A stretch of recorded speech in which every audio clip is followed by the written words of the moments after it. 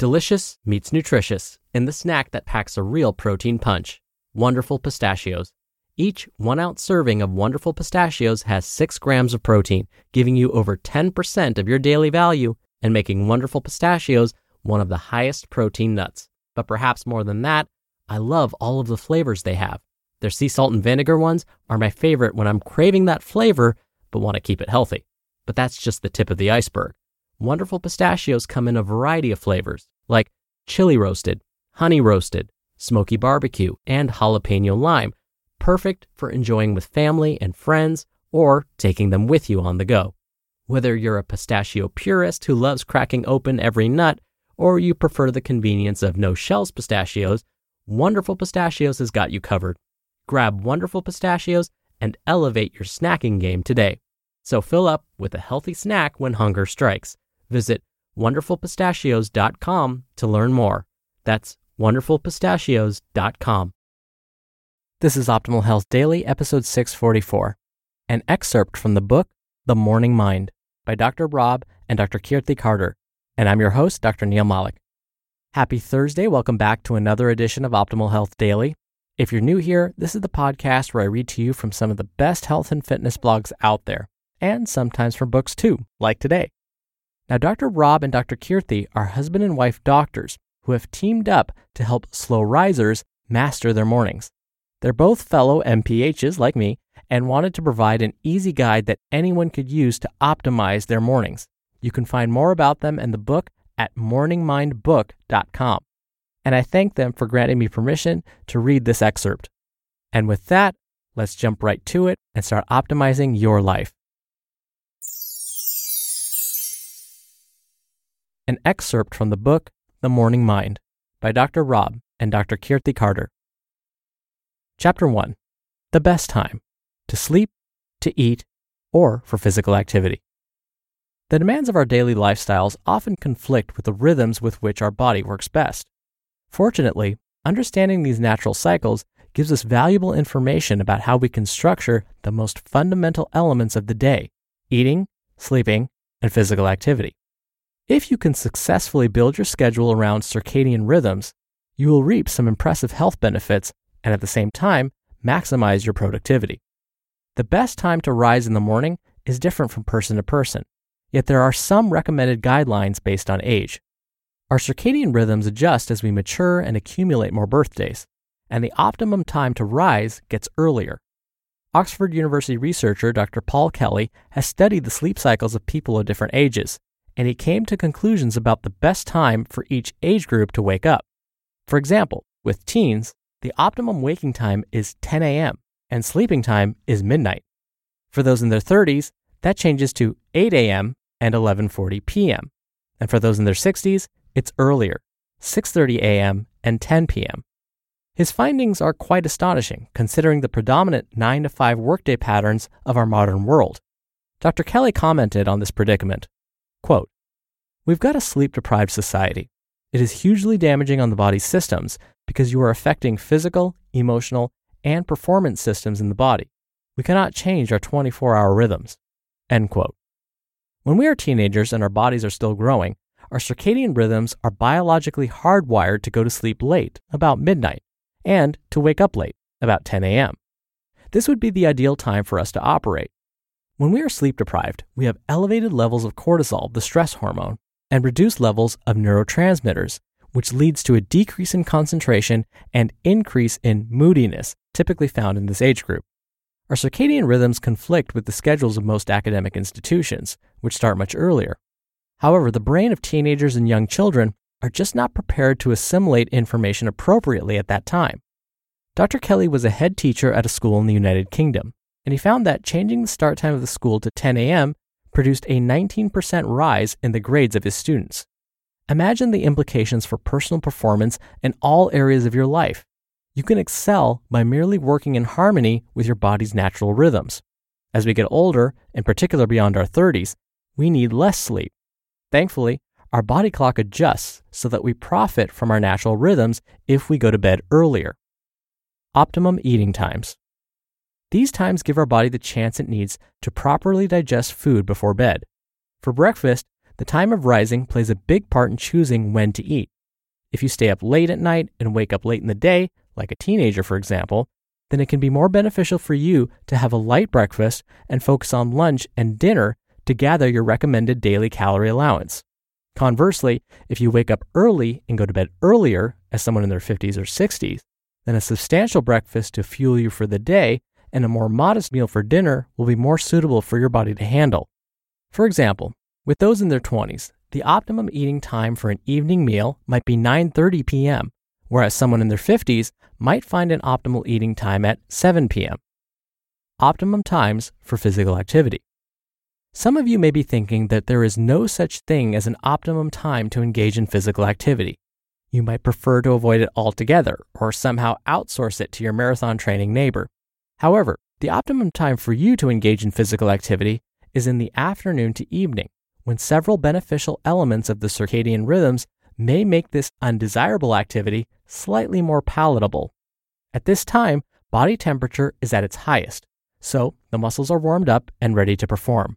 Additionally, testosterone production is at its peak, while cortisol production is at its lowest, thus increasing your performance potential. If you are the connoisseur of overexhausting yourself, then later in the day is the best time to capitalize on this hormonal dynamic, known as the testosterone-cortisol ratio, or TC ratio.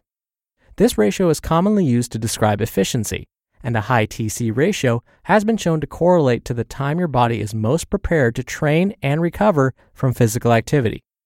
Please note that these guides are by no means definite, and some people will undoubtedly find that they do not fit into this schedule, as their unique circadian rhythms march to the beat of a different drum. At least they think so.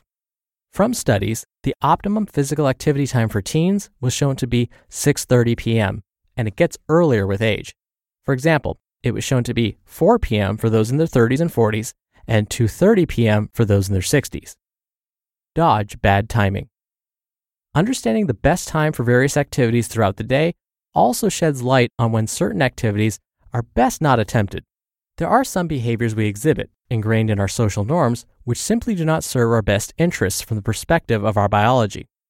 The major external influence on our circadian rhythms is light, and how carefully we align our behavior with the rise and fall of the sun affects how well we function. A significant problem humankind is experiencing involves artificial light from screens and other technological devices because it confuses our body clock into thinking we should stay awake.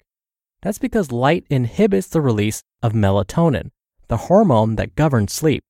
To make matters worse, this artificial light stimulation usually happens right at the day's end, precisely the time we should be winding down.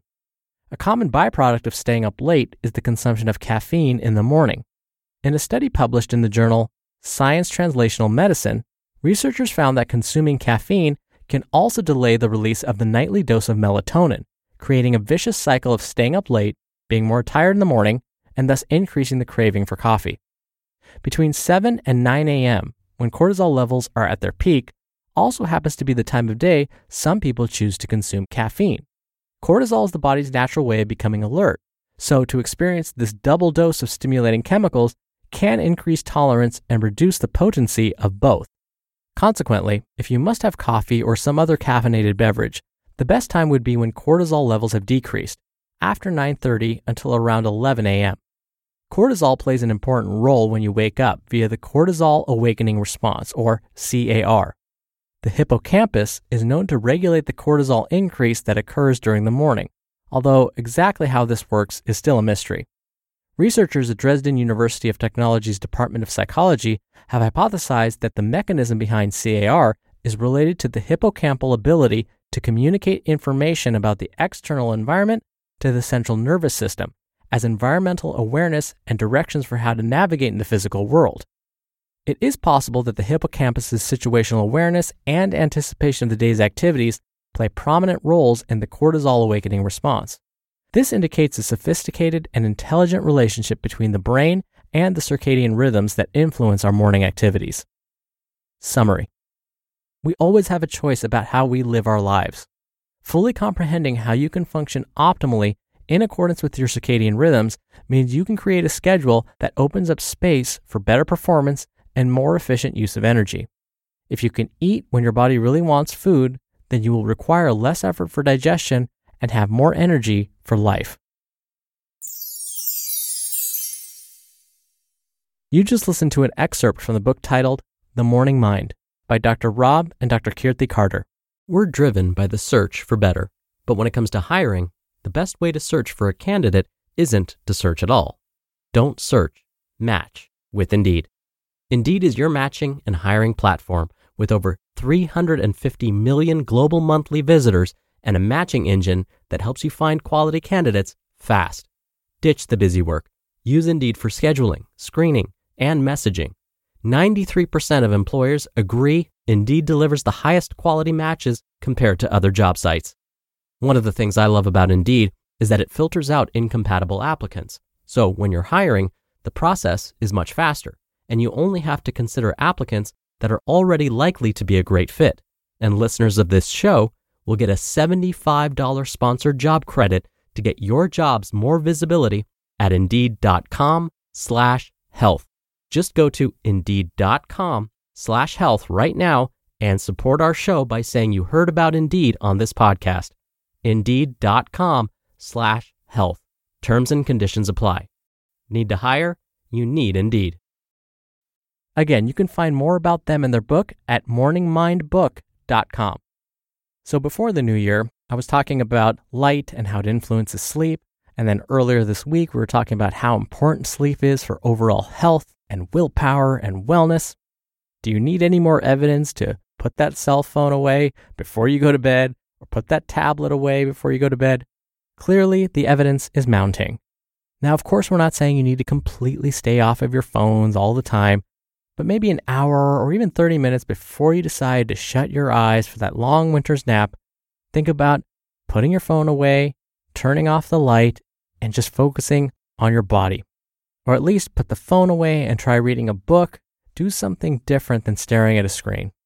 Oh, and if you choose to read a book, you probably don't want to pick one that's thrilling or science mystery.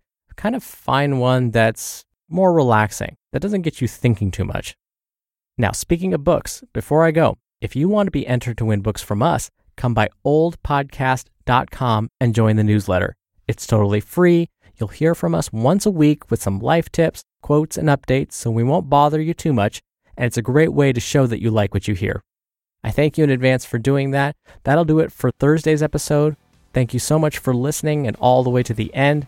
I'll be back here tomorrow for our usual Friday Q&A and where your optimal life awaits.